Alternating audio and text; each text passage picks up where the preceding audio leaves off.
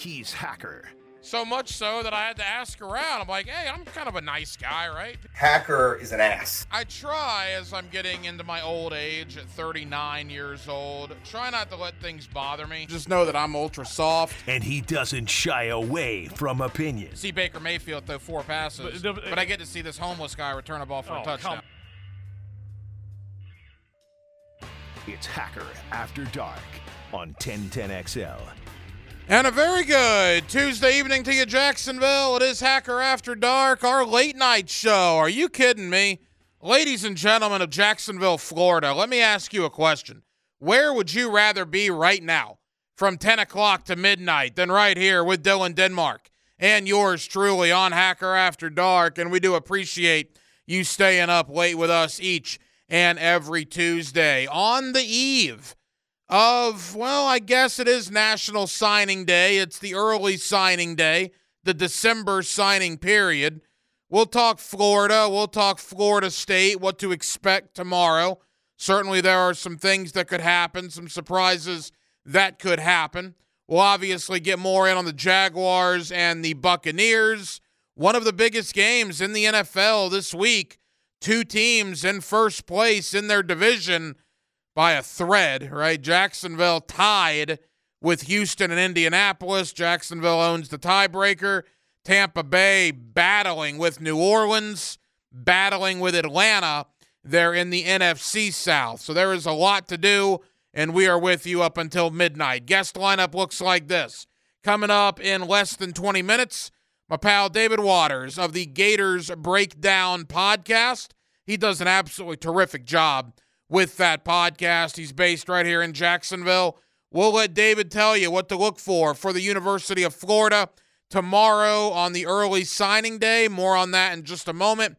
And towards the bottom of the 10 o'clock hour, right about 10:40 or so, Josh Buckhalter, Heavy.com, talking NFL, Jaguars, AFC South, and more. Always enjoy the conversation with Josh Buckhalter of Heavy.com. But as we do every night to kick it off here on Hacker After Dark, we give you a big deal of the night and Dylan Denmark. Let's do that right now.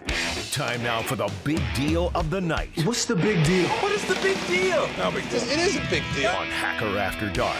All right, the early signing period. You know, I remember a world where in February, this was one of the biggest days on the calendar for any college football fan. You might not know who the player is if they walked into your room right now, but you know the name. Everybody knows names this time of year, or at least they did when signing day was back in February.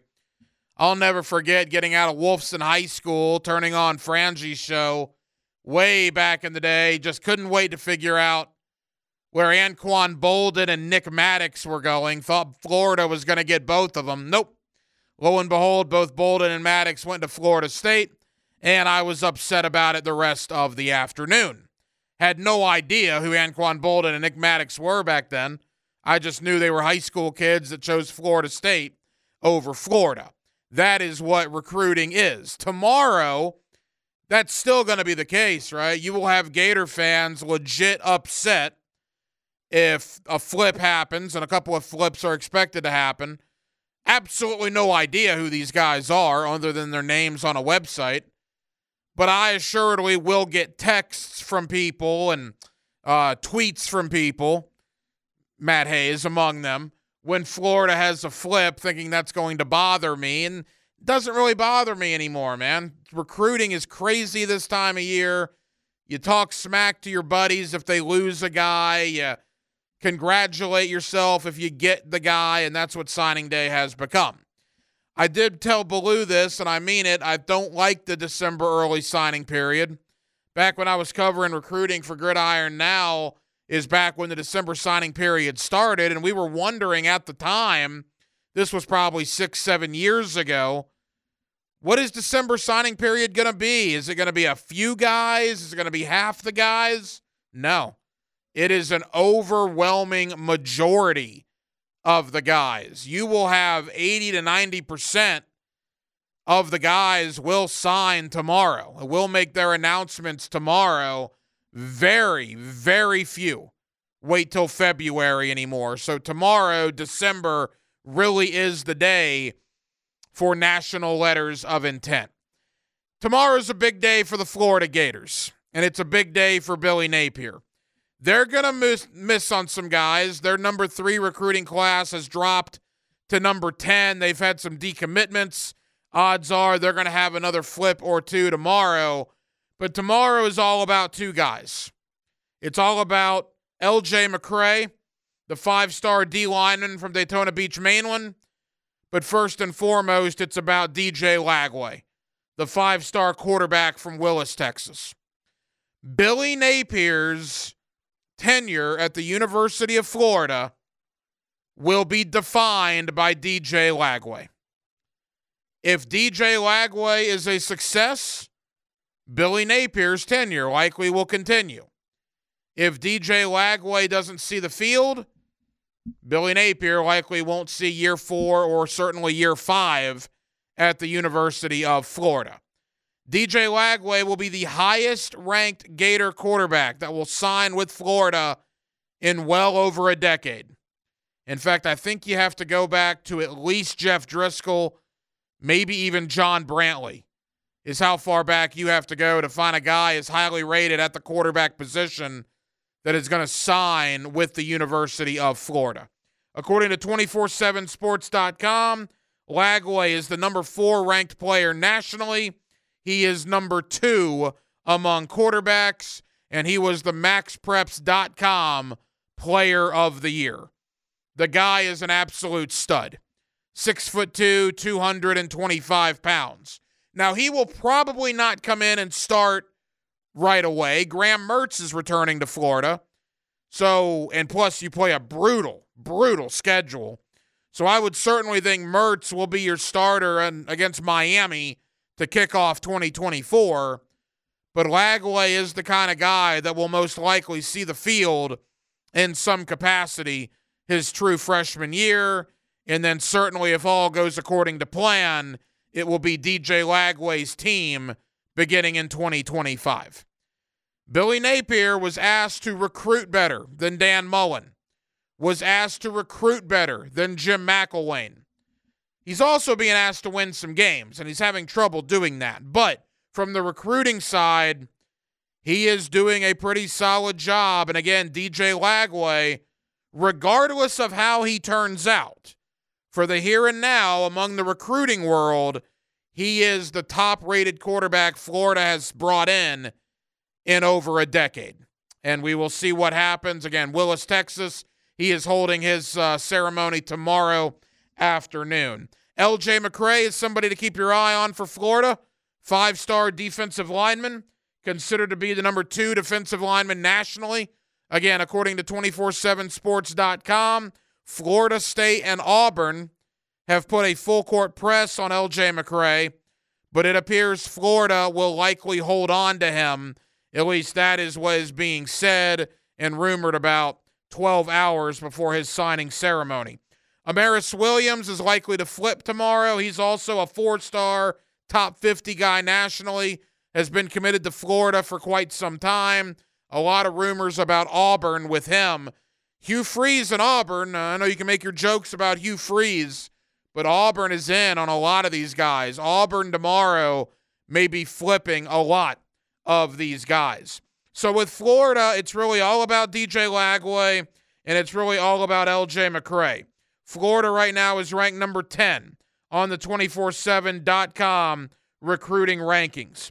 Florida State tomorrow comes in at number 4 on the 247.com recruiting rankings. They are waiting on KJ Bolden, 5-star safety out of Buford, Georgia. They believe they're going to get him. Auburn, again, is making a very late run for KJ Bolden. He has been committed to Florida State for quite some time. The hope in Tallahassee is he will stick that commitment out and sign on the dotted line tomorrow. We will have to see. Florida State also a very good quarterback, Luke Kromenhawk out of Savannah, Georgia, a 4-star. He is among the top 5 quarterbacks in the country. just like DJ Lagway, and Kromenhoek will sign with Florida State tomorrow. So we'll do some signing day stuff tomorrow. We got a couple of ideas that we're going to have maybe for potential guests tomorrow. A couple of Hail Marys are being sent out as well, so we will see what we're able to bring you tomorrow night on Hacker After Dark. Denmark, you are in the high school coaching community. From a high school point of view, how big a day is tomorrow? You have a young man out there at Baldwin and Mason Carter, right, that's going to sign with Vanderbilt tomorrow. Yeah, he's signing tomorrow. It seems like now tomorrow's the biggest day. Everybody is recruiting.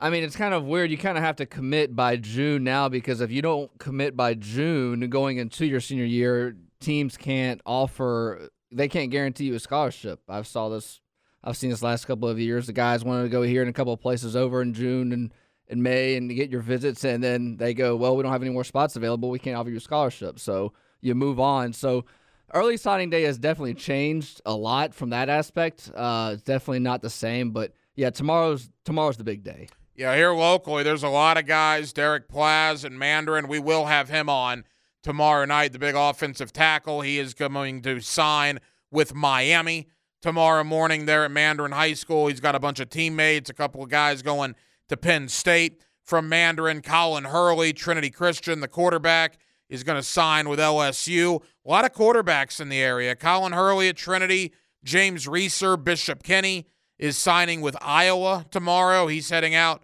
to the Big Ten. I was talking with Derek Plaz earlier. We're going to have him on tomorrow again from Mandarin going to Miami. He enrolls in Coral Gables January 14th. He will be on the field for winter conditioning and certainly spring practice as he leaves for Miami and enrolls in classes there in January. And that's a lot of what you see now with early signing. You sign in December, and you are at your college of choice in January and able to start getting into that weight room and competing when spring drills roll around. So congratulations to everybody here locally that is signing on the early signing day tomorrow. And again, we'll have a lot of guests tomorrow night to break it down. Before we get there, we got to preview it. And we'll start with the University of Florida. David Waters, the Gators Breakdown podcast, does an absolutely terrific job. Let's talk DJ Lagway. Let's talk LJ McCray. How solid is McCray to Florida?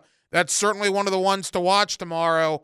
And what else can Florida fans look forward to tomorrow during the early signing period? David Waters, the Gators Breakdown podcast, is next. Hacker After Dark on a Tuesday night in Jacksonville, Florida. And as always, we are glad you are with us. Another guest on the All-Pro Roofing phone line. Back here on 1010XL and 92.5 FM in the city of Jacksonville, we are glad you are with us. We are on the eve of the early signing period tomorrow. Pen will meet paper for a lot of prospects in our area and certainly all over the country. What does that mean for the Florida Gators down in Gainesville as they look to secure what was at one point a top 5 class? They hope to remain in the top 10 when all is said and done. With that, let me welcome in my friend David Waters. You hear him on the Gators Breakdown podcast, and he's always kind enough to join us here on 1010XL. David, it's been a little while, man. How are you? Pretty good, Hack. Of course, not the season most hoped for out there, unless you're not a Gator fan, of course. But it's I think we can absolutely tell with signing day being tomorrow. That this 5-7 season did have somewhat of an effect on Billy Napier in the recruiting trail.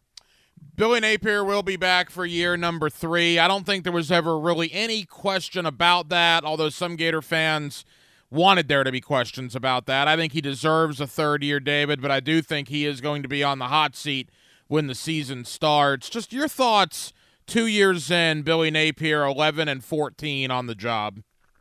Yeah, Hacker, I think that's the thing. A lot more questions than I thought I'd have after 2 seasons is probably the best way. I do agree with you.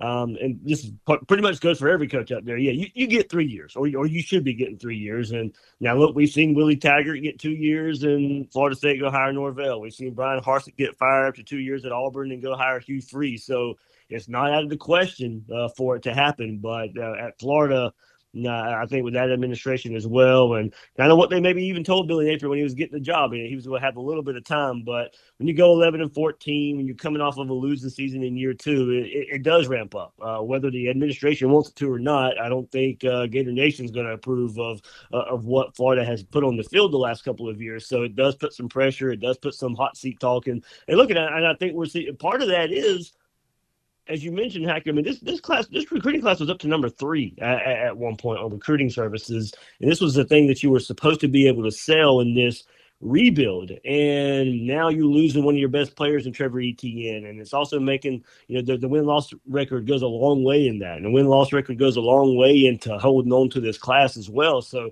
a lot of the things that you were thinking that we were going to get with Billy Napier, no, that stuff even goes on the field, like all the penalties and all the inexcusable mishaps that happens on game day to go along with some of your best players in the transfer portal and this recruiting class not finishing where it could have at one point. I just think adding all those things up heading into year 3, it does put some pressure on Billy Napier. David Waters is the host of the Gators Breakdown podcast. He's with us here on 1010XL in Jacksonville. Quickly, before we get to tomorrow, you mentioned the transfer portal, David. The transfer portal giveth and it taketh away. Let's talk about some of the guys coming in. It was relatively quiet up until the last, 48 hours, and Florida has added 3 guys out of the portal at 3 positions of need, the secondary, the O-line, and the D-line.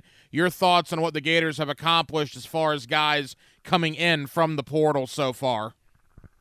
Yeah, you mentioned secondary, and that would be Traquez Bridges, a DB transfer from Oregon. Played a lot of cornerback for Oregon the last couple of years, but he's going to play safety for Florida. He says that's his best fit. That's his best position. That's where he wants to play. That's where Florida wants him to play.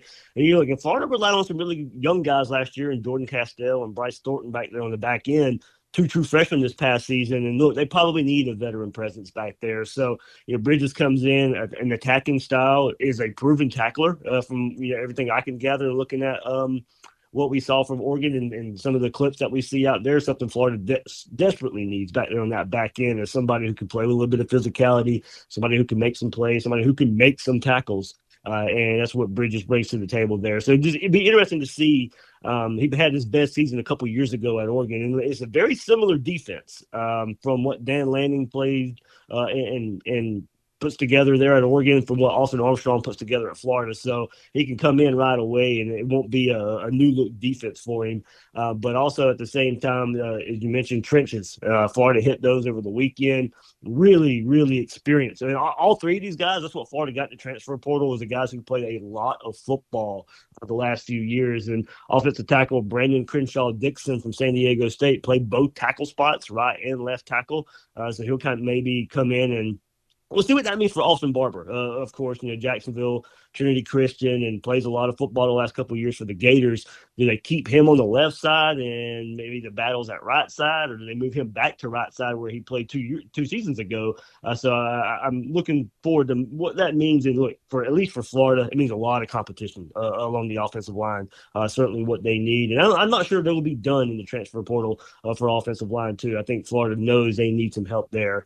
Eager to see how they develop some of the young guys that they have, but they got to hit the transfer portal, and they've done so here with Crenshaw Dixon. And then maybe the biggest pickup of all is defensive lineman Joey Slackman from Penn. He was the Ivy League Defensive Player of the Year. He'd probably play that strong side defensive end role for Florida, hand in the dirt, defensive end, a bigger edge or a bigger end player. They can slide in the tackle if they need to, but I think he'll live with that hand in the dirt, strong side defensive end, and just really wreaks havoc up front. And maybe it gives whoever plays edge for Florida next year somebody on the other side of them to really help create pressure on the cornerback. So 3 really good pickups, as you said, for positions of need for the Gators. David Waters of the Gators Breakdown podcast. Yeah, with Slackman, I know North Carolina was involved there, Auburn, Michigan. I mean, Florida was able to get him over a lot of really good schools that wanted him, so he was certainly in high demand. And then quickly, because I want to spend a majority of the time we have left on what's going to happen tomorrow,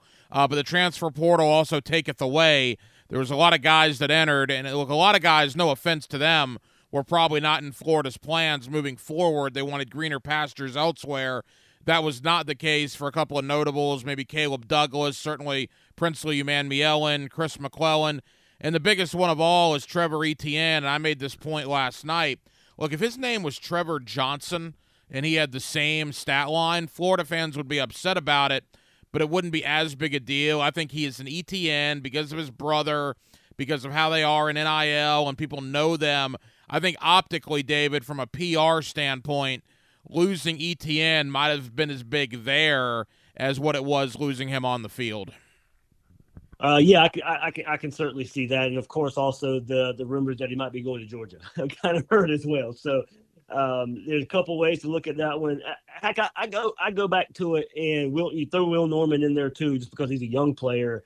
But somebody like McClellan and Will Norman and ETN, those are guys Billy Napier brought in, and those are guys Billy Napier wanted to build this program with. And look, you were going to see those guys start paying off in year 3. All the experience that he was given to these young players in year 1 and year 2, look, that was supposed to be building to something. Well, what is it building to now when they're going to be playing for other teams? And that's the angle of a slow rebuild down in today's college football, I'm not so sure holds weight now. I don't know if guys are going to wait around to win ball games anymore with the way they can just go somewhere else and win ball games now. So it hurts that you don't get the benefit of playing those players the last couple of years. So for ETN, at the running back spot, him and Montrell Johnson, very similar stats when you look at it the last couple of years, but still proven to be that home run hitter that Florida had out of the backfield. Now they got to go find somebody else who can do those things. Caleb Douglas at receiver, that's take it or lose it, I think. I think Florida has confidence in what they have at the young spots in receiver, but at the same time, I think I think he could have found a role here in this Florida offense. And then you just don't want to lose guys up front on the trenches. Somebody like Chris McClellan, he was one of the highest rated players in Billy Napier's first class, and he committed to Florida when Florida didn't even have a head coach. Right after they fired Dan Mullen and before they even hired Billy Napier, so that's how much he wanted to be at Florida at one point. And as I said, Will Norman as well. We've along the defensive line, we've seen the issues Florida has had up front on the defensive line, and now you're losing 2 young players to the portal to kind of help build that up. So there's a couple of ways there. Heck, I know everybody's losing players. Everybody's losing players they didn't expect to lose. But for Billy Napier and where this roster is, losing some of those young pieces, losing a player like ETN doesn't, it can't hang well for a lot of Gator Nation and trying to maybe turn this thing around. All right, David, let's look ahead to tomorrow, and tomorrow should be a good day for Gator fans, the changing of the guard to an extent. DJ Lagway, there was some concern with Mike Elko going into A&M. I know they put the full court press on him in the last couple of days. It has not seemed to work. It appears Lagway is going to stick with his long-standing commitment, and he will be a Florida Gator by tomorrow night. Your thoughts on what that means for the Gator program moving forward?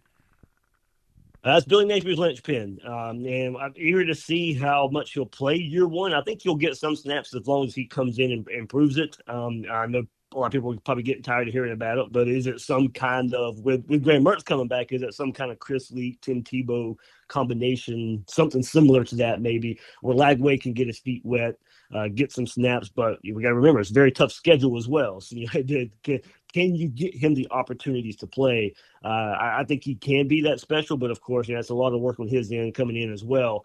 But you'd love to say Billy Napier had to get him. We know that for sure.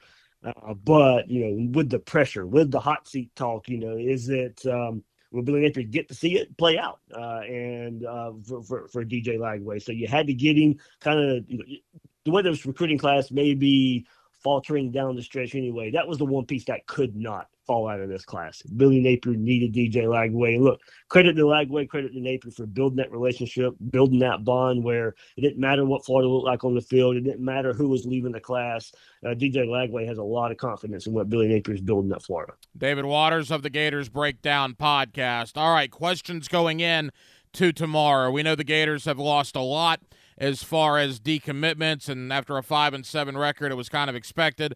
Xavier Filsaime decommitted yesterday and is going to Texas. I think most people expected that, and I guess some are happy it happened on Monday as opposed to at a signing table on Wednesday.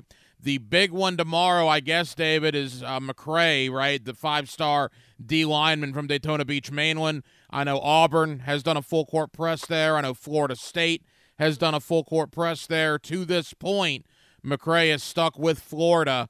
What are you hearing as far as the Daytona Beach Mainland prospect heading into tomorrow? I think he'll stick, Hack. Like you said, Auburn, FSU, recent visits to those schools lately, coming in really hard late. But I think McCray likes the vision of Austin Armstrong, what he's building on this defensive side of the ball, thinks he can be a difference maker, thinks he can come in and play right away. He does offer some position versatility. So I think that comes a long way. Now, look, Auburn needs some defensive line help as well. They've been selling that vision kind of too as well. But I think he has some better relationships and the vision that he can come in and play here at Florida as a true freshman with a big time schedule. I think that speaks to him as well, wanting to play in the SEC, wanting to play this type of schedule Florida has in 2024. So, Hack, I think as we sit a day before, I'd be mildly surprised if he doesn't end up a Gator. I'm not completely shocked anymore in the world of recruiting, but I'd be mildly surprised if he doesn't sign with the Gators. David, no matter what happens tomorrow, because Florida might lose some guys tomorrow, if they get signatures at the end of tomorrow from DJ Lagway and from LJ McCray, that's a good day, correct? It is a good day. Overall, the signing class would be taking a hit, but I think when you start, okay, what are the good parts of this class? I mean, you start there. You got your quarterback. You got one of the best quarterbacks in the country. And look, a lot of people say LJ McCray is the best defensive lineman in the country. And depending on rankings and what he offers, can play right away. Like as I said, position versatility as well up front. He can maybe even play up to 300 pounds at some point in his career. So yeah, those are your cornerstones. Phil Simi was up there as well as one of the better defenders in this class, but you got one of the best quarterbacks. You got one of the best defensive linemen. You hope Billy Napier does enough in 2024 where he can really build on those guys for the next few years. All right, let's go rapid fire, David. We got about 2 minutes or so to go. McCray's teammate, Mincy, the safety. Now, apparently we're not going to know until January at one of the All-Star games. He's going to sign tomorrow, but it's going to be a secret until January. Apparently that is a Florida, Miami battle from what I'm hearing. What are you hearing about McCray's teammate? Yep, those are two schools. Maybe Bama outside looking in, too. I won't forget about them. I'd lean Miami right now, Hack, but I do think that he could even be waffling for the next 48, the next 24 hours or so before he makes a decision. I'll lean Miami right now. The name escapes me, but that 4-star running back that decommitted from Arkansas yesterday was in for Florida a couple weeks ago. He's visited Alabama as well. What are we hearing about that young man? Jaden Ball, flipped from he decommitted from Arkansas. That's kind of been expected. Florida-Alabama battle. Florida visit 2 weeks ago. Bama this past weekend. Bama did a really good job there, I think, of making themselves a player here. I'm still hearing more Florida right now. I think Bama, they do want 2 running backs. I think they're in a flip market as well. And I'll go Florida right now for Jaden Ball. That'd give Florida their 2 running backs in this class along with Kanan Daniels. Again, David Waters of the Gators Breakdown Podcast. You know better than I do. You're in this world every day. But from what I've heard, the 2 other potential flip candidates that Florida may lose tomorrow, Amarius Williams. And the interesting thing there is we've been hearing that for a long time. First It was Ohio State, now it's Auburn, and as we get a day out of signing day, he's still committed to Florida, which is interesting. And then I guess Darius Hayes, who's been committed to Florida forever, potentially maybe flipping to Miami. What are you hearing? I think both those flips happen, Hacker, which we really sting for Florida on signing day. Williams is, as you mentioned, kind of just been on flip watch for a little while now. Ohio State seemed like the school at one time. Now he's tweeting more damn Eagle over the weekend, and it just seems like he's just looking to flip here. There's still some confidence on Florida side that they can hang on to him, and that goes for the Darius Hayes as well. There's some confidence on Florida side that they can keep him in the class, but multiple visits to Miami, was there for an official visit this past weekend. And what hurts that one was Florida was supposed to go in home with him on Friday. He knew that. Everybody knew that. But he left and visits Miami anyway, and forgoes the in-home visit from Florida. So read the tea leaves. That may not look good for Florida there. So I think as we sit here day before signing day, heck, I think both those flips happen away from Florida and they go elsewhere. David, final question. What else tomorrow? If Gator fans listening tonight, what else do they need to be on the lookout for tomorrow? Safety, Gregory Smith, big body. There's a lot of talk of him having a very, very high ceiling. Maybe not the come in instant impact of Xavier Fields to me. Florida wanted both; they would have taken both. There's no connection between the two, but Gregory Smith is a name to probably look out for at the safety spot for Florida. Isaiah Williams too took a visit to Texas A&M this past weekend, and there was some good feelings on their side for the wide receiver at the state of Florida. But he's been to Florida way too many times this past year. I think Florida hangs on to him. What a speedy receiver there. Took that visit to College Station, raised some eyebrows in that visit. But I think Florida hangs on there, and that flip from Florida doesn't happen like the others that I'm predicting here. So should be an eventful day. Nothing set in stone, of course. And I think Florida hanging on for dear life right here with some of these guys that can flip away. And again, you can hear all the reaction at the Gators Breakdown podcast. David Waters does a terrific job as the host. David Waters. David, appreciate it, man. Know you're busy this week. Enjoy tomorrow, and we'll be listening, my friend. All right, thanks, Hacker. Speaking of the Florida Gators, got signing day tomorrow. Boy, what a win for Gator basketball tonight. Huge win for Todd Golden, Gator basketball, the Jumpman Invitational, as they get it done over Juwan Howard and the Michigan Wolverines. And look, I know Michigan I think they were 6-5 coming into tonight. It is still Michigan, right? Florida would not have had a prayer of beating Michigan the last couple of years. What a nice non-conference win for the Gators. They now have non-conference wins over Florida State, over Pitt, over Michigan, East Carolina, Richmond. They've had a couple of heartbreakers, but by and large, 8-3 for the Gators. They got two more what I would call cupcakes before they get into conference play there in the beginning of January. So it looks like all these transfers that have come in have paid dividends there for Gator basketball. Again, congratulations to them. A double overtime win tonight over the Michigan Wolverines. More on signing day coming up in the 11 o'clock hour. We've already talked Florida. We will talk Florida State. Logan Robinson of Noel Game Day, which is powered by Sports Illustrated. We'll look at what Florida State is anticipating tomorrow. We'll also talk with Justin Barney of Channel 4 about some of the area players, the area athletes that are on their way to college football. Speaking of high school football in our area, how about the news that came out earlier today? There are not a lot of guys in our city that are state champion head football, high school football coaches.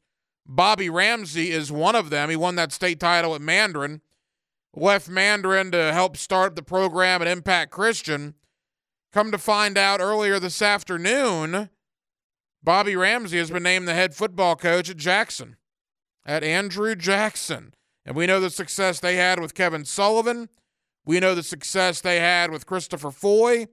And now Bobby Ramsey back in the Duval County public school system out there on 48th and Main as the head coach of the Jackson Tigers. I'll have my buddy Bobby Ramsey on probably later this week to talk about that decision. Coming up next, let's get into the National Football League. The Jaguars have a big one on Sunday.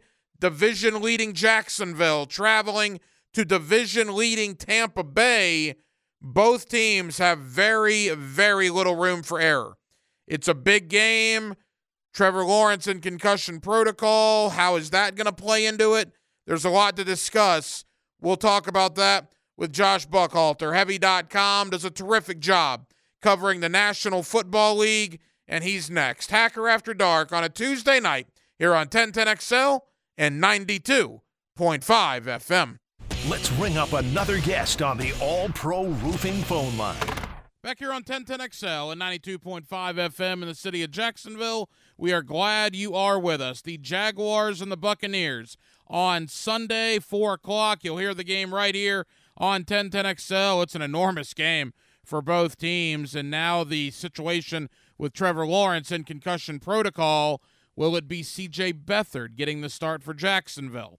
We'll have to wait and see. Josh Buckhalter does a terrific job covering the National Football League and the NBA for Heavy.com, and he's always kind enough to join us here on 1010XL. Josh, how you doing?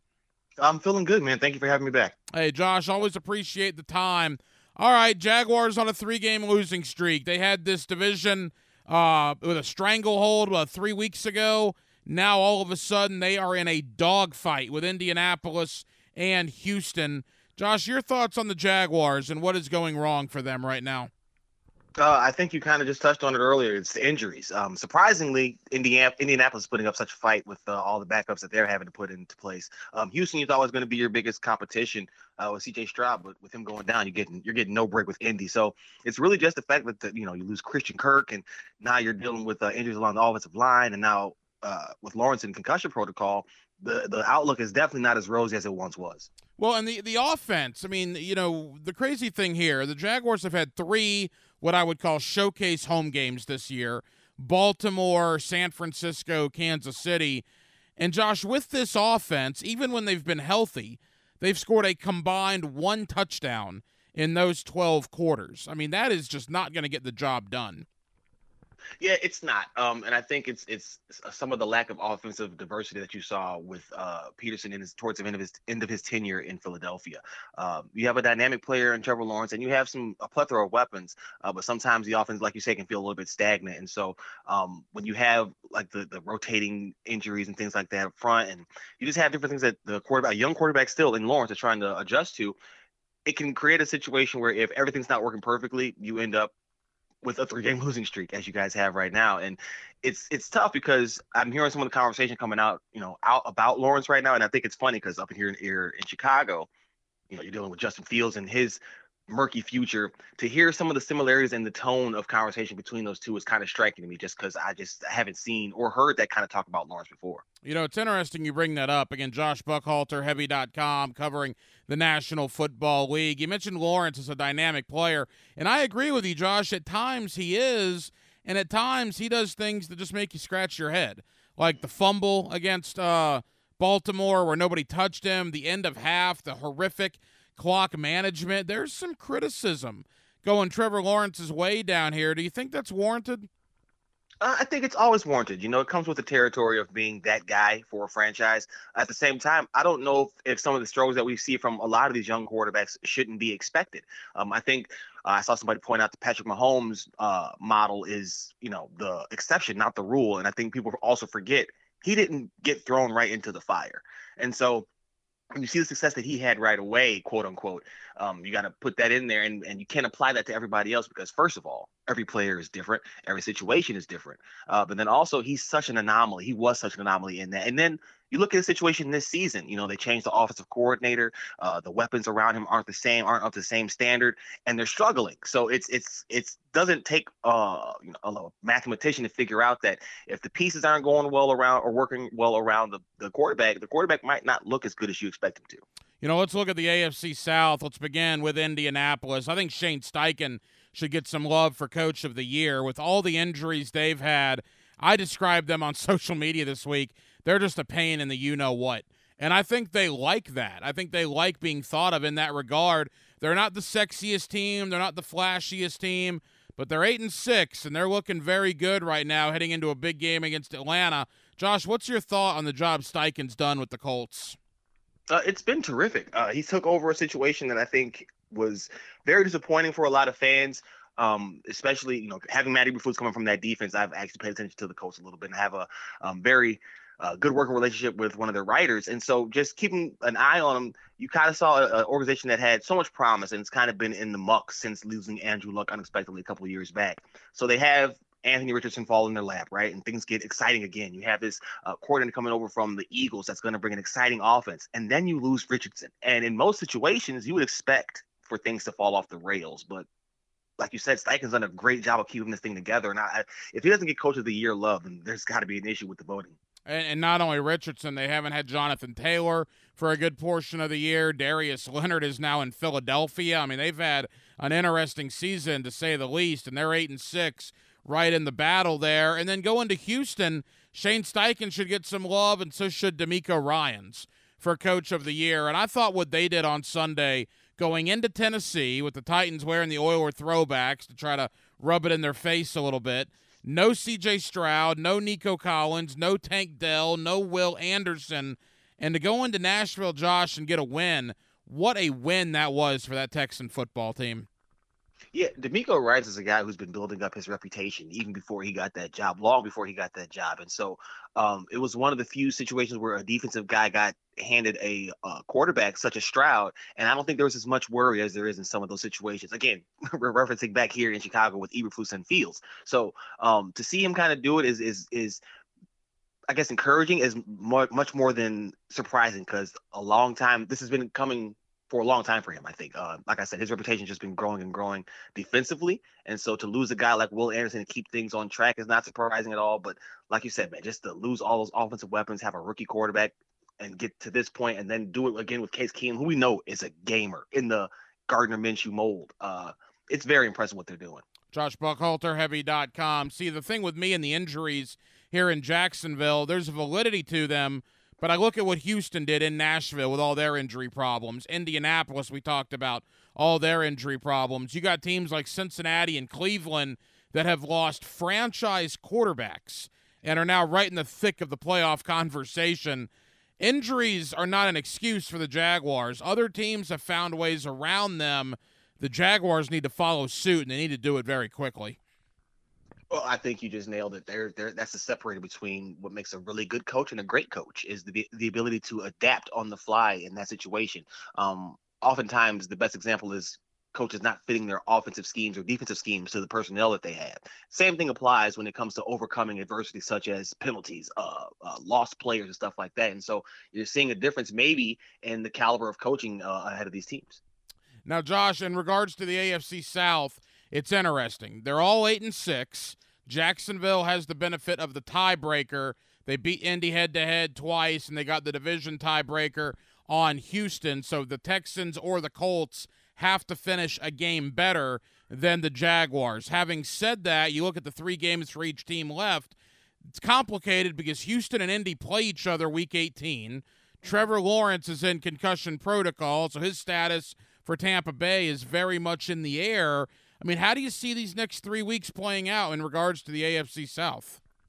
It's going to be a dogfight, and it's really going to come down to how quickly can Lawrence come back, and Stroud out in Houston. I think the Indy story is great. I just can't see it riding out to the end of the season. Of course, stranger things have happened, so anything is possible. But I think those two teams, Jacksonville and Houston, have the best quarterbacks in that division. And if they can get back in healthy again, anything is possible. Now, if it comes down to those two teams, I would have to say that I would lean towards Houston at this point in time, just because of what we've seen from Jacksonville of late. However, I know what Lawrence is capable of, and if they can find some kind of way to get any kind of rhythm over the next couple of weeks, I think that they might be able to pull it out. Josh, you go back 20, 25 years, right? Whether it's Brady and the Patriots, Manning and the Colts, Manning and the Broncos, a little bit of Flacco in Baltimore, Mahomes in Kansas City. There was a dominant team, right? We kind of had an idea what the AFC playoffs were going to look like. Man, I have no idea this year. I could see Baltimore, Miami, Kansas City, Buffalo. I mean, you could see a host of teams coming out of the AFC. How do you think it's going to play itself out in the conference? I would actually have to say it's going to come down to the war of attrition. Like you said, there's not really a juggernaut, and I think it's really because every team's warts are so clear now, right? You got Miami, who get them outside, maybe play a little bit physical with them, and you can kind of disrupt what they're doing. Buffalo, if you want to make that be a one-dimensional offense where they don't try to run the ball, right? You got Kansas City. They just kind of seem to do it to themselves lately, but there's clear and obvious warts with every single contender right now. So I have Baltimore at the top, but I'm not extremely confident that if they had to go up into a battle against a team that can throw the ball around the yard, Miami, Buffalo, Jacksonville with a healthy Lawrence, that they're going to come out on top of that matchup, because the playoffs are a different animal altogether, right? It's almost as though players take it personal at that point in time. And so if they get to a postseason battle where they have to let Lamar drop back and air the ball out. Now he can throw. That's not me saying he can't throw. What I'm saying is they're just not built to be that kind of a battle. And I think if you guys get Lawrence back, Jacksonville is. So if I had to shake it out now, I would probably still go with Baltimore at the top. But right behind them, I have Miami and Kansas City, and then you guys, depending on what happens with Lawrence. And the absolutely crazy thing, you got Miami, Baltimore, Kansas City all battling for those top 3 spots. One of those teams is likely to see Buffalo in round 1. The other one is likely to see Cleveland potentially in round 1. It is going to be a crazy first round of the AFC playoffs. Quickly, Josh, because I want to get to the NBA as we wrap up.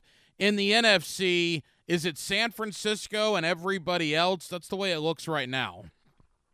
Yeah, it definitely is. And I'm glad you brought up Buffalo, because I definitely forgot to throw them in there as that team that they Jekyll and Hyde everything. But for San Francisco, it's their division, it's their conference to lose. As long as they can keep Brock Purdy upright, they are looking like their passport is stamped to go to the Super Bowl this year. Josh Buckhalter, Heavy.com, not only covers the National Football League, he also covers the National Basketball Association. Josh, I am a long-suffering Orlando Magic fan, and they've stubbed their toe a little bit in back-to-back games up in Boston, but they got to be one of the surprises of the league to this point. Eventually, Wendell Carter and Markelle Fultz will come back. They've missed like the entire year, it seems. But with Paolo Banchero and Franz Wagner, it appears finally there is some hope in Central Florida. Yeah, just the way you described that entire situation, right? They stubbed their toe in Boston. That's expectations, and that's a good thing. That's a great sign for an organization that's been kind of, aimless for a few years now in the post-Dwight and post the superstar eras that they've had in years past. And I can tell you, as somebody who follows the Bulls, that there are plenty of Bulls fans who see what they've helped the Magic build and are jealous now because they just didn't have the foresight like the Magic front office has. And to get a talent like Paolo definitely brings it all together. But there's so many other pieces in place already and coming after that, I think can't be anything but encouraged by the direction of the organization. Yeah, tell the Bulls fans up there on behalf of every Magic fan, thank you for Franz Wagner and thank you for Wendell Carter Jr. when he's healthy anyway. Josh, as you look around the NBA, LeBron James, right? Every athlete eventually loses to Father Time. It has happened to everybody, and at some point it will happen to LeBron. But LeBron is to the point now where he's 38, about to turn 39 years old. And you could argue he is still the best player in the NBA. I mean, he is an absolute freak of nature. Yeah, if nothing else, LeBron's career is going to be the greatest testament into self-investment, right, ever. Because we've heard about the exorbitant amounts of money that he spends on keeping his body in tip-top shape. We've seen the results of it in his longevity. And then you're seeing it in how, like you just said, he's still, if not among the best players in the league today. It's incredible to witness. And even if you aren't somebody who, wants to get into the GOAT debate, you have to be able to appreciate just what he's been able to do in his illustrious career. Josh Buckhalter, Heavy.com. Josh, we love Heavy.com. We have your colleagues Sean Devaney and Matt Lombardo on. Tell the good folks here in Jacksonville about Heavy.com and what they can expect when they head on over to the website. Oh, you're going to expect some deep insight. We're going to add some value to everything every story that you're going to get. And we're trying to give you that maybe underlying storyline that you're not going to find in most places. Josh Buckhalter of Heavy.com covering the NFL and the National Basketball Association. Josh, really appreciate the time. Know you're busy. Happy holidays, my friend. Happy New Year, and we'll talk again early in 2024. Sounds like a plan, man. Happy holidays. Hacker After Dark on 1010XL. 11 o'clock hour has arrived. We'll take you to midnight, our late night show every Tuesday here on Hacker After Dark. Coming up next, or in about 10 minutes or so, a little under 10 minutes, Logan Robinson of Noel Game Day, powered by Sports Illustrated. We did Florida's preseason, or pre-signing day preview in hour one. What about Florida State? What can you expect as a Seminole fan tomorrow with early signing? Florida State will lay the blueprint out, and they started bowl preparation today to get ready for Georgia coming up on December 30th.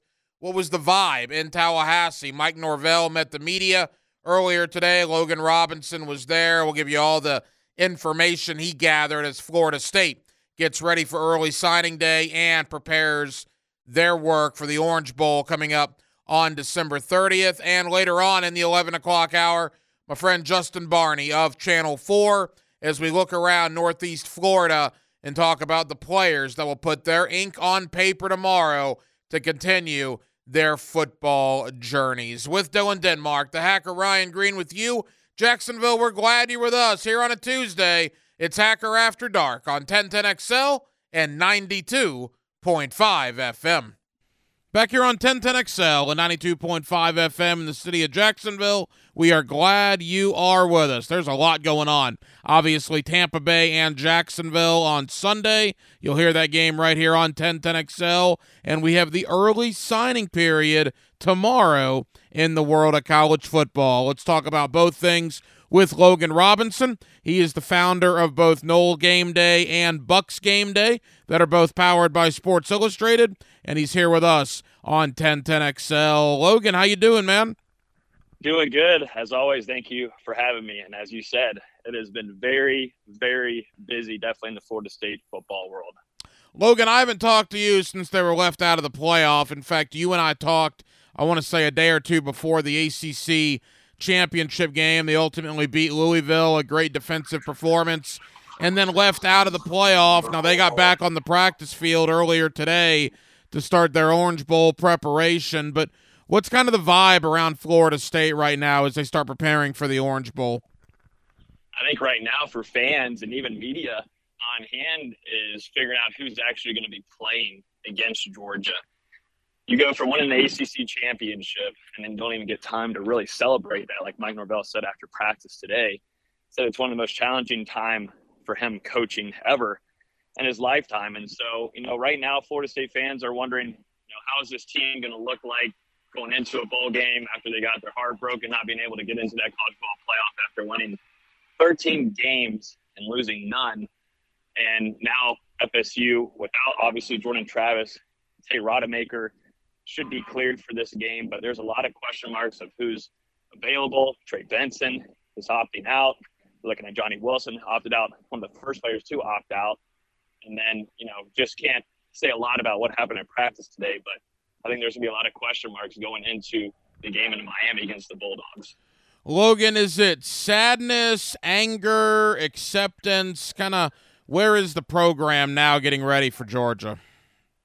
Well, there's still a lot of anger you can tell from FSU Twitter that they're not done being mad about it, and I don't blame them whatsoever. And we're hearing a lot of national media outlets and analysts talking about it, so it riles up FSU fans whenever they're going in Alabama's favor. And there's just some kind of that sadness because you never got to see the potential of Florida State and definitely that defense. I think whenever I was on here with you, Ryan, when we were previewing this ACC championship game, we said this defense had to step up, and man, did they. And they look like a top 5 defense in the country, and you don't give them a chance. You don't give Jared Verse, Braden Fisk, that defensive line, that secondary that played excellent. You don't give them one chance at all, and you're relying it all on Jordan Travis not being available to play, it seems like, from the College Football Playoff Committee. So there's anger, there's hurt, there's sadness. All the way around, this team just feels like they got gypped on everything in this playoff. Logan Robinson is the founder of Noel Game Day. He's with us on 1010XL in Jacksonville. Logan, every time Florida State's had their back against the wall this season, they've come through, obviously, at 13-0, but it's going to be a different team. As you mentioned, a lot of guys will not be in the Orange Bowl. A lot of guys have entered the transfer portal. We'll get to that in a moment. Georgia's facing some of the same stuff themselves. I mean, this is where we are in the playoff era of college football, Logan. We got 2 teams that are a combined 25-1. 2 teams here in Jacksonville that are 2 of the 4 that we mainly cover, and yet it's going to be a shell of a game that it could have been 2 or 3 months ago. Yep, I was talking with our writers at Noel Game Day, and it was just crazy to think of if you would have told me during the preseason that Florida State would be facing Georgia in the postseason, but it wouldn't be in the college football playoffs or a national championship. I would say that you're freaking crazy. I mean, the amount of talent that both sides of the ball has for Florida State and Georgia. It's definitely a major disappointment from what could have been. And like you said, Georgia's going through the situation now of potential opt-outs, guys in the transfer portal. And sure enough, as we know, this week has been very busy with a lot of transfer drama. I know we're going to get to some names, but that's the thing that Florida State and what Mike Norvell has been able to build in this locker room, build a culture that wants to continue and move on. Yes, you got hurt badly. Things went downhill, but there's still one more game to be played. And if Florida State can show a good fight with their backup quarterback and Miami, I think it shows a lot about the program and facing adversity, but then also showing that you can compete with a team like Georgia. It's not going to be easy whatsoever, but Mike Norvell's got to get his team rallied around and say there's one more game ahead and just can't overlook and get ready for next season. Finally, before we get to the portal and some recruiting and then switching things up to Tampa Bay and Jacksonville, these lawsuits and these things going on, I mean, does the program appreciate that, or are they about ready to say enough of that and let's just move on down the road?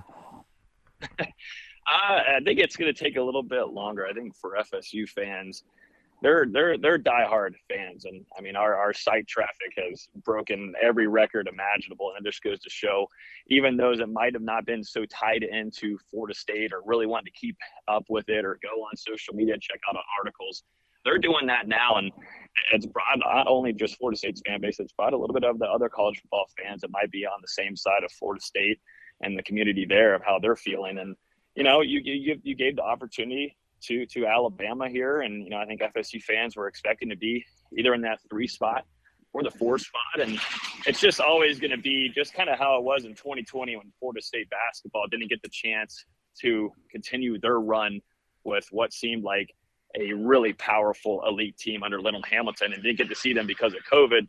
It sort of feels this way, although you're losing Jordan Travis, but man, what could have been for this 2023 team that a lot of guys came back. Jared Bursch, Jordan Travis, Johnny Wilson. You brought in Keon Coleman. You brought in Braden Fisk. You brought in Fentrell Cypress. You did everything you could this offseason and end season, and you win every game, and you're left out. It's a cruddy time, but if anybody's wanting to stick behind somebody and let them lead the charge, it will be Mike Norvell. And I really liked his comments after practice today saying, it hurts. It's been one of the most challenging times in my coaching career, but we've got to move on and we've got to get ready for a game ahead. Logan Robinson, the founder of Nole Game Day. Quickly, Logan, to the transfer portal. Mike Norvell, to me, is the king of the transfer portal, yet it's been kind of quiet for Florida State early on. They have had some guys that have transferred out of the program. What's your thought on the portal to this point for the Noles? The transfer portal has been a major success for Mike Norvell, the Florida State football program, and like I was just saying, they're a big time 1-year players. You go back and think about Jermaine Johnson, you go back to Sean Corbin early on in Florida State's and Mike Norvell's tenure. A lot of the players that come in and start right away and sometimes play for just a season, like we'll see with Keon Coleman and Braden Fisk, some of those players that come in right away make such a big impact. So this is what, once again, Florida State's going to try to do, and it's going to start at the quarterback room with DJU, former Clemson quarterback, and then Oregon State, now in the transfer portal, came and visited Florida State along with Cameron Ward. Florida State's looking to bring in a veteran quarterback for this 2024 season. It's pretty apparent because they do have Luke Kromenhag. They've got a Brock Lynn they think very highly of. We'll see what Tate Rodemaker intends on doing once this veteran quarterback comes into play into the system. But you could definitely tell they want to bring in a veteran quarterback because they feel like they still have something that they can prove going into 2024. There's enough talent on that defensive side. Florida State's done a good job there, but there's still a lot of room to add some additions because right now, with just some of the rumors, some of the drama going on, Florida State's kind of hurting in some certain areas, and they've got to find some answers. Anybody that's transferred out or that's entered the portal from the Florida State roster stick out to you?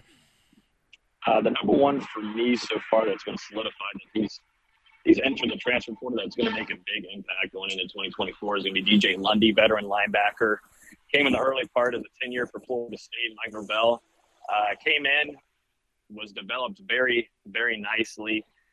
And I think it came to a surprise once he announced his intentions on entering the transfer portal. And a lot of this has to do with NIL, money-related things, and trying to get the best opportunities there.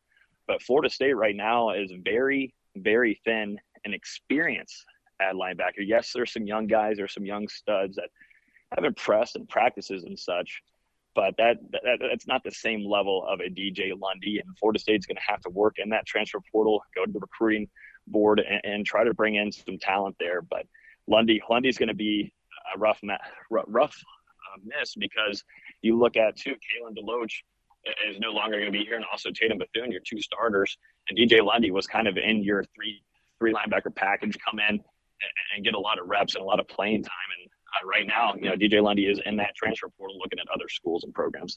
Logan, final Florida State question. Tomorrow, the early signing period. What's Florida State waiting on? I know they're potentially trying to flip McCray, the 5-star out of Mainland, although it looks like he's going to stick with Florida, at least right now. What should Florida State fans be anticipating for tomorrow? Well, they're always interesting, Ryan. We always know that Florida State, when it comes to early signing day, things get a little interesting. And so, like you were just saying, McCray is one to watch to see if Florida State can work some magic there. I'm keeping a close eye on KJ Bolden.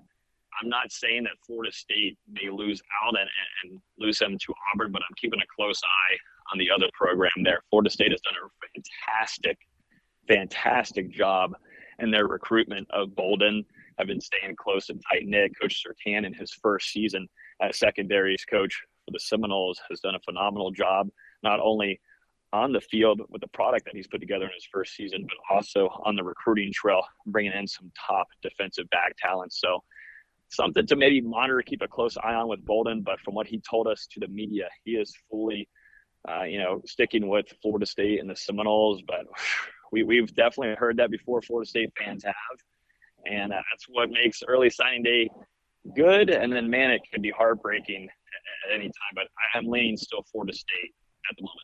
Logan Robinson of Noel Game Day. You're also the founder of Bucks Game Day. Boy, a big one in Tampa on Sunday, Logan. We'll have it right here on 1010XL. The Jaguars and the Buccaneers. Jacksonville 8-6.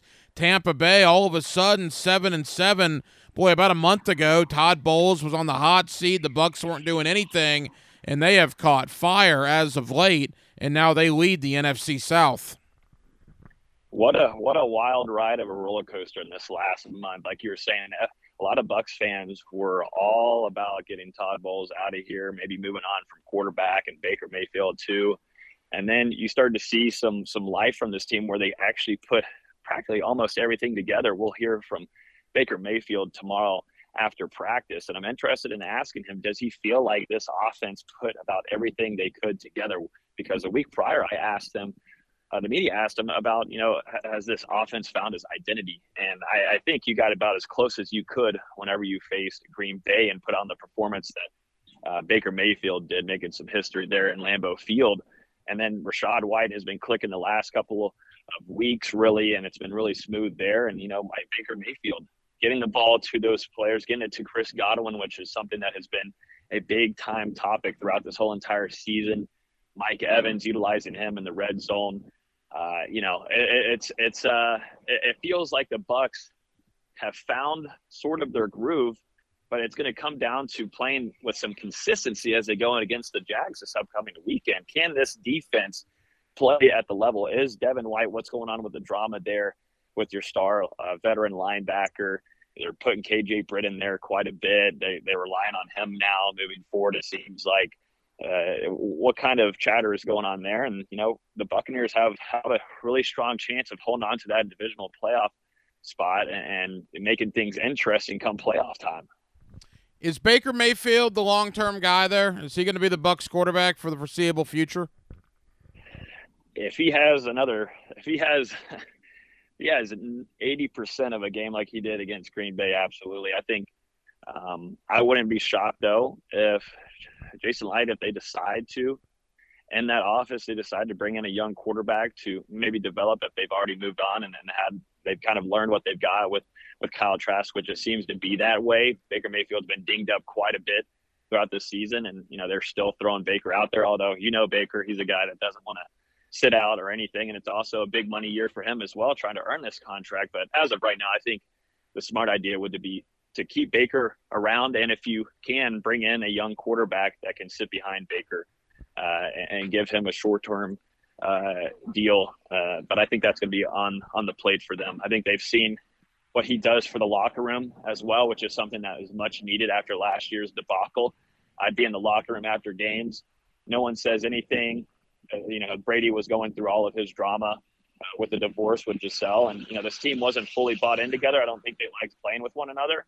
And bringing in Dave Canales from Seattle, offensive coordinator, and Baker Mayfield, too. Both of those energy guys coming in together has really helped really spark this team, in my opinion.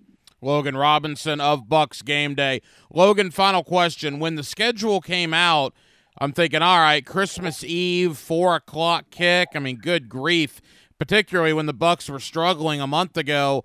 Now, all of a sudden, it's one of the biggest games in the NFL on Sunday. The Jaguars holding on to their division by a thread. Tampa Bay has very little room for error in their division. What's kind of the thought about the environment it'll be down there in Tampa on Christmas Eve, Sunday evening? Well, I've got my family coming down for it, and that's rare to say because it is Christmas Eve. But a lot of people are going to be in attendance for this one. I think for mainly just the opportunity to face Jacksonville, your in-state team, not a rival or anything, but in-state team, and also get the chance to see if this Bucks team really did turn things around. And I think for also, is this Bowles, Bowles has got to build this consistency of winning. The inconsistencies has really struggled under his tenure for the Buccaneers, where you see some big wins. You can see them go win some last year. You win some, like I said, back up there in Green Bay. But a lot of fans want to see consistency from this team. And there's talent. Yes, there's veterans, and then there's some young players that they drafted that are really impressive, like Yaya Diaby, Kalijah Kancey, who's been a really, really good stud in the trenches for the Buccaneers and has stood out. And there's Zion McCollum, who's in his second year developing well as a corner. There's a lot of talent that Todd Bowles has brought in, and it seems like he's developing well. But at the end of the day, you gotta get wins, and I think Bucs fans too, looking at when they won that Super Bowl just a couple years ago, they've kind of set a standard that they're not used to having at the Bucs organization, and that's just kind of how it is. And Bowles is in a tough spot, but I'm expecting for a fun and rowdy crowd for a 4 o'clock late afternoon kick in Raymond James Stadium. It's a big one. 8-6 Jacksonville, 7-7 Tampa, two division leaders, two teams that really, really need a win on Sunday. Logan Robinson of Knoll Game Day and Bucks Game Day. They're both powered by Sports Illustrated. Hey, Logan, appreciate it, man. Happy holidays. Have a happy new year, and we'll do it again soon, my friend. Thank you, Ryan. Happy holidays to you and all the listeners, and hope you have a great rest of the holiday season. Back here on the High School Spotlight, 1010XL and 92.5 FM. We are glad you are with us. The early signing period tomorrow, as a lot of student athletes from all over Northeast Florida will put pen to paper and sign their national letters of intent. There was also some news last week regarding the new high school football formats that are coming back in 2024. With all that being said, let me welcome in Justin Barney of Channel 4, always kind enough to join us here on 1010XL. Justin, how we doing? Not too bad, Hack. Thanks for having me. Hey, Justin, always appreciate the time. Know you're busy this time of year. All right, I want to get to signing day tomorrow in a moment. Before we do that, I saw you very actively last week reporting everything going on with the FHSAA meetings. Looks like Metro and Suburban, after that 2-year trial run, is no more. What were some of the big stories to come out last week? I think more confusion more than anything seems to be the norm nowadays with the FHSAA. Not really good at keeping people updated on what's at hand. And, I think a lot of people were surprised that the board of directors called an emergency meeting to vote on another new playoff system. We've been hearing these playoff debates basically every year since about 2015 I think the first change was in 2017 when a new system came in. So constant change, and I do think the new board of directors, a tough task in the really first order of business. Remember, this is a board that was largely put in place by Governor Ron DeSantis this summer. So the first order of business is deciding what to do in a new playoff system, and Suburban Metro is out the window. That has been a 2-year, I think, somewhat of a success story. I think closer games, better playoffs than in years past. But what was on the line was going away from Suburban Metro and the potential to add an open division, which would take the top 8 teams in the state, according to Max Preps rankings, and put them in their separate playoff field. At the end, that did not pass last week. That will be tabled for a later discussion. What was passed, though, was the return to district play. District games are back, mandated district games, and the classifications 1 through 7A or 1 through 8A with the addition of rural will come back. So I like to say out with the new, in with the old. I don't know how well that has been received. So I do think it was a lot of confusion on the part of board of directors, on the part of coaches around the state that, hey, we've not had a chance to weigh in on this. I can't believe we're talking about a new system. So I think Florida High School Athletic Association really needs to do a better job of keeping coaches associations informed of what's on the table for discussion, and not really surprise so many people with such big news after really not a lot of informative letters and information going out to people. So I do think people are a little bit surprised. But again, no more Suburban Metro. Districts are back, and that's about the only confirmation of what we have, that what playoffs will look like next year. Justin, it's only been a week, but what's been the early reaction you've gotten from coaches or people in the high school community about Suburban and Metro going away?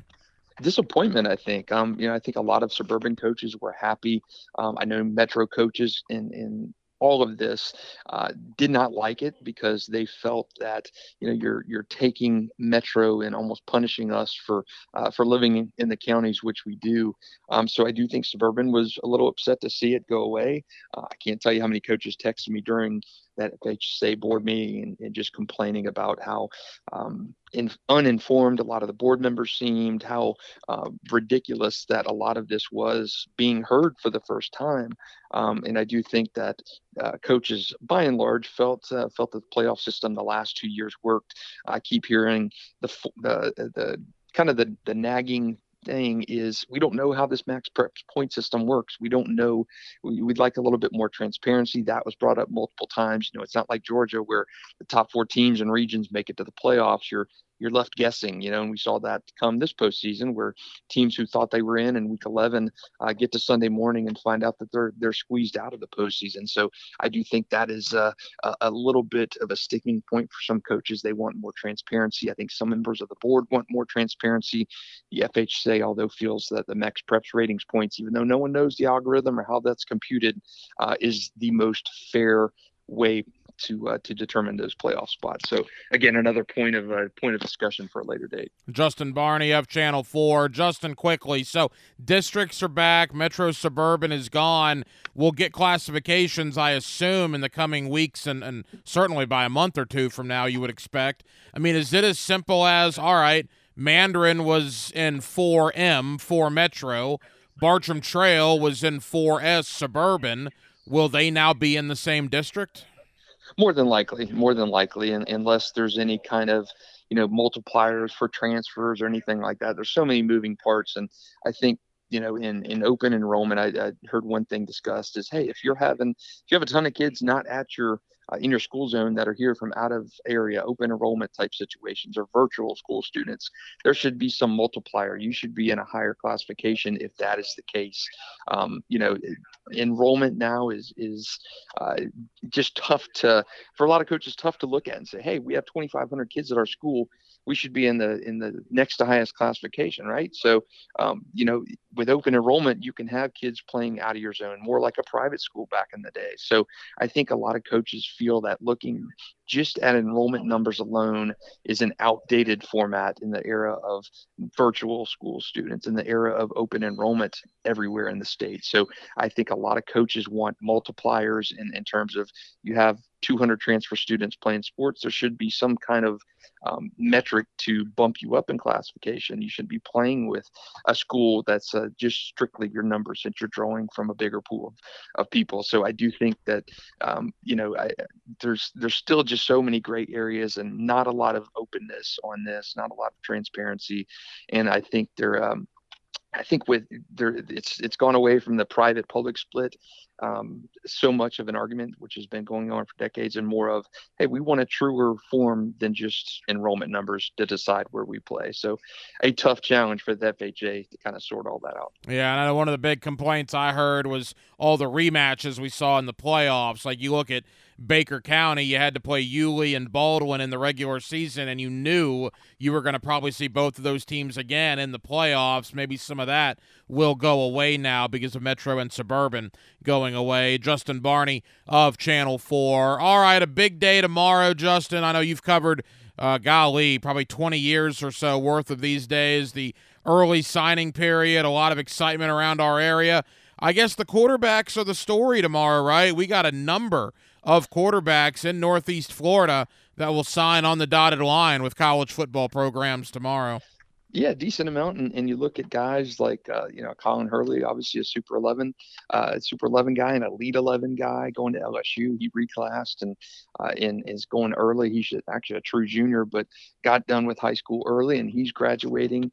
James Reeser going to Iowa, Bishop Kenny, Rodney Tisdale, Riley Trillo, those guys at schools going to programs. So good class of quarterbacks this year. Although I do think next year's quarterback class is even better with Tramel Jones and Lachlan Hewlett, guys like that going out. So an amazing class this year in terms of depth, but I think next year the guys we have in this class are just through the roof. I mean, you're talking Solomon Thomas of Rains, a 5-star guy, Drake Stubbs of Mandarin, a 5-star safety, Jamie French, a 5-star receiver, Carl Jenkins Jr. of St. Augustine rising up the boards. Just so many big guys in that next year's class. You hate to look ahead so far because we have so many good guys signing tomorrow, but man, the 2025 class is absolutely loaded. Yeah, 2025 will be a big year, no question about it. One thing that has kind of changed as the years have gone by, Justin, not a lot of suspense tomorrow, right? I mean, to your knowledge, is anybody making a commitment tomorrow locally that's not already known?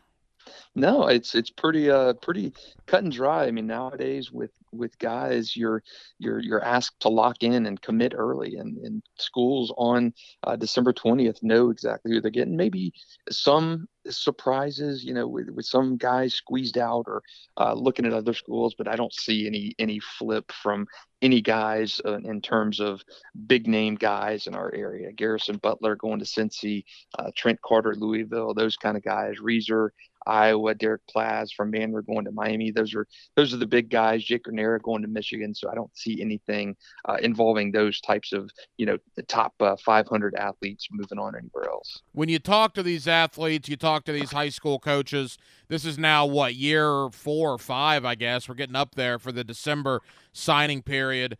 Do they like it, or do they wish it would go back to the one day in February? I think it's a little bit of both. For the early enrollee guys, you're getting in the system, and in the past, that was kind of a negative, because a lot of times, your guys who are graduating and enrolling early don't get to take part in signing day with their teammates and in front of their schools. You're signing at the kitchen table on over holiday break and going into school. So I think it's good for those early enrollee kids to get a chance to experience it with their friends and teammates and coaches and staff there. And I think it's good because you're not dragging out the process another 2 months, and chance for coaches to drop you, or a chance for more stress in recruiting. I think you talk a lot of these kids, they're glad the recruiting process is over and ends when it does. Probably could end even a month before now, and you wouldn't have any complaints from guys.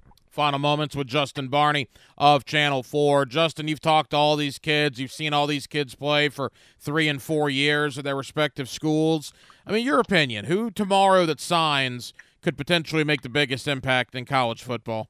Oh man, I mean, there's guys that you see, Jake Garnera going to Michigan, the Ponte Vedra interior offensive line guy, Camden Hardy going to Wake Forest, Riley Trillo of Bartram going to Wake Forest. He was banged up this year a little bit, but Riley going to UCF.